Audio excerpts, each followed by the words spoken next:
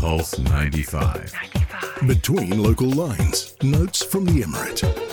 Pulse. Yes, notes from the Emirate indeed. And we are celebrating we're continuing the celebrations of the 50 glorious years of His Highness Sheikh Dr. Sultan bin Muhammad Al Qasimi, the Supreme Council member and ruler of Sharjah. And we are kindly joined here in the studio by His Excellency Marwan Al Sarkal, the Executive Chairman of Shuruq. So good morning to you, Your Excellency. Good morning and salam alaikum. Salam alaikum. Thank you so much for being with us. And we are celebrating the leadership, the great and wise leadership of His Highness. And on that note, we would like to hear your sentiments about this day and the importance of this day and the significance of the Golden Jubilee celebrations of His Highness, the ruler of Sharjah's rule, from your point of view. Bismillah ar-Rahman ar-Rahim. First of all, we would like to thank you for giving us this opportunity. We're so proud to be part of seeing what have happened in Sharjah. In the last 50 years, what His Highness Dr. Sheikh Sultan bin Muhammad Al Qasimi have created to Sharjah is something that makes everyone living in Sharjah very proud. I mean, creating a very unique positioning for Sharjah, creating a city that is so civilized that you have the best education institutes, you have an industry that is so great because you have a chance for entrepreneurs to basically create themselves. You have factories that were created in Sharjah. You have ports that are on Indian Ocean or the Arabian Sea and the Arabian Gulf. You have an international airport that happened to become one of the busiest airports. You have an infrastructure that you can be proud of. And you have a touristic destination that everyone loves to visit when they come to Sharjah. You have amount of museums that is a variety, from archaeological museum to Islamic civilization to museums. And you have an amazing events calendar. So this didn't happen by a coincidence. It happened because His Highness had a great vision to make Sharjah one of a very unique positioning for it, true to its Arabian culture, true to its Islamic history, and also a very civilized and a modern city. So something like that it makes us very proud, first of all, being an employee working in a government entity, and also creating that sort of a development that every city within the Emirate of Sharjah has everything that it requires, whether it's the infrastructure, whether it's the economy that is a stable economy. So if you think about Sharjah has, yes, the Sharjah city, but then you have Khorfakan, Kalba, Dibba, Adzaid, Mleha, and each of those cities are very well civilized when it comes to the infrastructure, the universities, the schools. Some of them have ports even, hotels. So everything is available in each city. So you don't have to come to Sharjah to stay in it as a city. You can live in anywhere around the Emirate of Sharjah, and yet you have everything that you require. And that says a lot about His Highness's vision to create an emirate that has all of the standards of the highest standards of living, I would say, throughout the whole Emirate of Sharjah. I'm going to get a little bit personal here. Besides His Highness being the ruler of this amazing emirate, he's considered as a father figure to so many, to everyone really here in Sharjah. And as a son, you look up to, of course, His Highness as a father figure, of course. So, and every son takes a trait from his father. So what is one characteristic or significant trait that you have adopted or incorporated in your personality from His Highness, that you found in His Highness? Wow, there are many of them, So I've been working with His Highness and Her Highness Sheikh Abadur for more than a decade. What I've learned from him is a lot. I think looking at things from different perspectives is one of the things that I loved about His Highness. Taking decisions that are very wise are very, very important. But what was very important is how to give a chance for everyone. And I think that's what I learned from His Highness. And when we read the history of Sharjah, as you know, doesn't have oil or gas as much as other Arabian cities, I would say, around the Gulf. So he created a whole industry which is focusing on the industrial industry. And today we see Sharjah having one of the biggest industrial areas in the region. And so when you think about His Highness, he's very wise. He looks at everything. So everything is important for him. But the most important thing is how can you focus on man, or I mean the man himself, or a woman or a man. So it's education was very important to His Highness's his vision, in my point of view. So if you give the people the right to develop themselves, then you can expect the best out of them. And I think not making a difference between an Emirati or a non-Emirati or an Arab or a non-Arab, I think that is something that I love to see about His Highness. I remember when we were giving out the Knowledge Without Borders project, where we used to give all Emirati families a library. His Highness said, we don't differentiate. Yeah. So if there's a family in between, just give them. You can't differentiate anyone. And I thought that was very wise. His Highness is also one of the leaders of creating the union. And yes, he became the ruler in January 1972, but he's been there from the beginning as the first Minister of Education.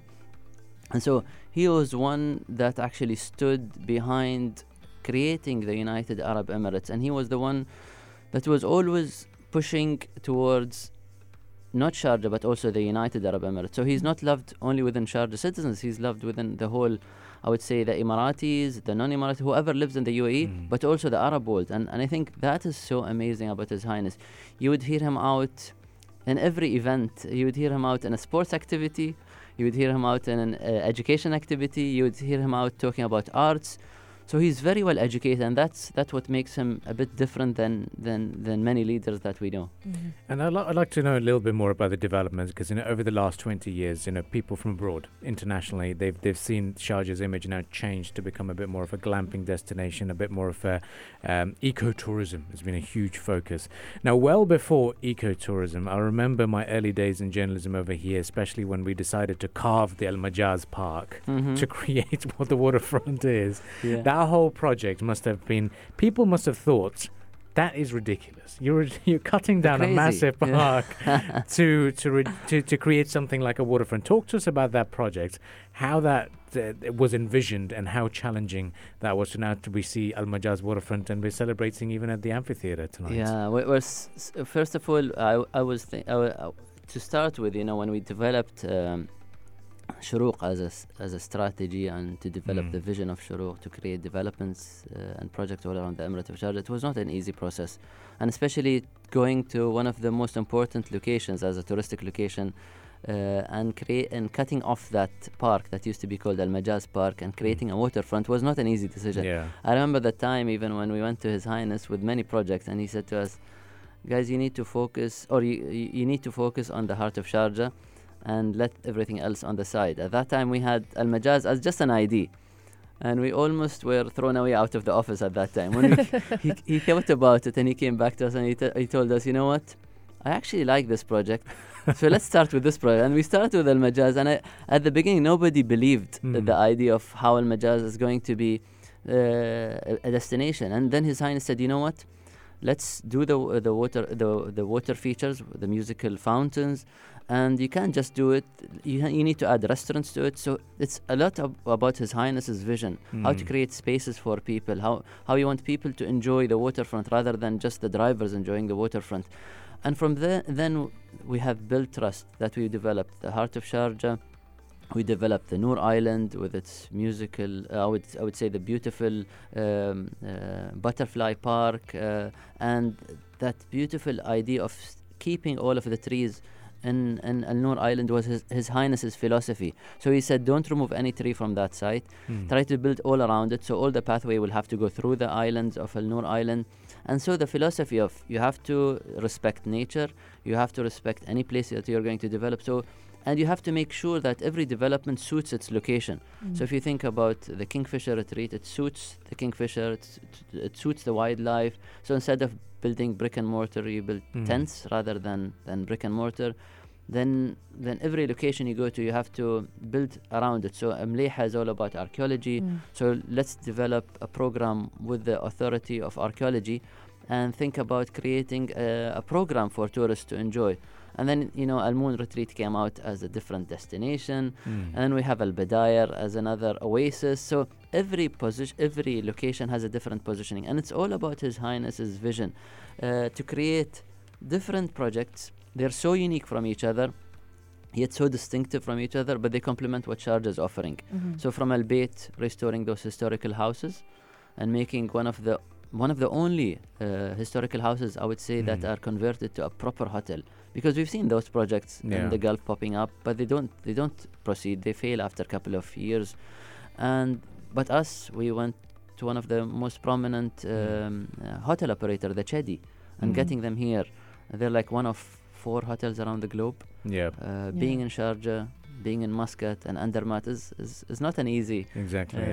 And then the chance to give entrepreneurs the idea of opening up their pop-ups. Like today, you go to the desert and you have not a space, and you have common and uncommon and barista vibes, and then venturing into a different sector, which is real estate, but trying to do something totally different by creating the first sustainable city in Sharjah, making people believe that you don't have to build a big house to enjoy it. You have to have the right size of houses. But think about solar power, think about reusing of water, thinking about that you can get your vegetables from the organic farm that is next door, having your own jogging track or a cycling track, having your own school, and making sure that the price is not expensive, so you can buy a house for 1.3 million all the way to 2.7, I believe. So from a 4-bedroom to a 5-bedroom, and also thinking about whoever lives here wants to have privacy, so they want to have their own garden, I would say. So we thought about all of those things, and then we went to another sector which is part of the real estate sector, which is developing waterfront developments with Mariam Island, with Eagle Hills, Sharjah, and creating a different positioning for it. There it's more apartments, but there you have the waterfront, the cafes, the restaurants, and then going to a totally different sector and going to mobility. And that was the directions of Sheikh Abdur, that we can't only focus on tourism and also real estate, let's venture into mobility. So we went and got Careem and Uber to Sharjah. So all of the Careem and Ubers in Sharjah are actually owned by an operator called Emirates Transportation / Shuruq, which is Sharjah Transportation Systems, where we offer Careem and Uber, and we would like to give opportunity for others to come and be part of this mobility shifting, because that's called shared economy, as we all know. And the world is moving towards not owning but actually sharing, and then venturing all the way to recycling. We are responsible of one of the biggest water recycling plants in the GCC. We created an affiliation with B6 from Belgium to recycle water and then retreat water and then reuse water. So all of the water that is going to the Sharjah Safari is actually coming from our plant. So from one sector to another sector, we love venturing and thinking about new sectors, because the motto of Sharjah Investment and Development Authority is moving forward in every sector. And we enjoy what we're doing. MashaAllah, Shuruq has been very busy. Difficult to list them down as well. I know, you cannot keep up really, but exactly. MashaAllah. And there has been a focus as well on infrastructure in this year's budget. So we want to talk more about the upcoming developments as well in the infrastructure field. And what can we expect from the developments in Kalba in particular? So Kalba is exciting. We started with Kalba with Al Hafiyah. Al Hafiyah, where we released the gazelles with the EPA. Yeah. And then we started, we then created the Kingfisher Retreat. Yes. Which we're actually expanding. We had a huge demand, but we always had the idea that we were going to expand one day. So we started with 20 tents. By the end of 2022, we're going to have 40 tents, so we're doubling the amount of tents. We're trying to give chance for more people to enjoy it. We're improving the facilities there also, so we're adding three different types of tents, from 2-bedroom to 3-bedroom to 4-bedroom. And then the biggest project is the waterfront in Kalba. Kalba is an amazing city. It has this beautiful beachfront, but they lack a shopping mall or a retail component. So with Eagle Hills Sharjah, which is partially owned by Shuruq, we developed a waterfront in Kalba. So it's going to be one of the attractions in Kalba. So you'll have an entertainment center, coffee shops, restaurants, retail. Retail is very important for the economy of any city. So we're going to have that. Then on the whole beachfront, Kalba has, I believe, one of the longest beachfronts in the Emirates, maybe 12 kilometers. We're going to add pop-up retails, and we are also adding an adventure park within the mountains of Kalba. We're creating trekking routes, we're creating mountain routes and bike routes, and so we're creating a hub for whoever that likes adventure. Amazing. And then we're creating a luxury villa on the top of one of the mountains to overlook the Indian Ocean and the Hafiyya Park. So a different positioning for Kalba than Khorfakan and I would say Dibba also. Amazing. But we call our show the Morning Majlis, and this is a setting where people feel a bit relaxed and talk about the long-term vision. So let's talk numbers and dates. So when can we expect the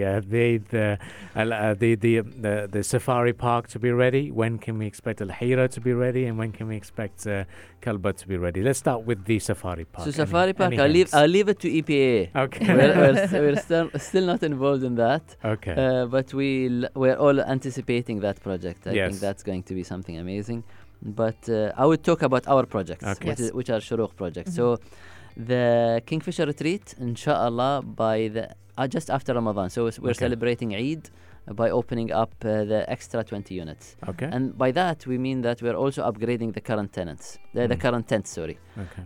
Al Hira is... and by the way, the shopping mall is also going to open... the waterfront shopping mall in Kalba is going to be opened also by the mid of 2022. Okay.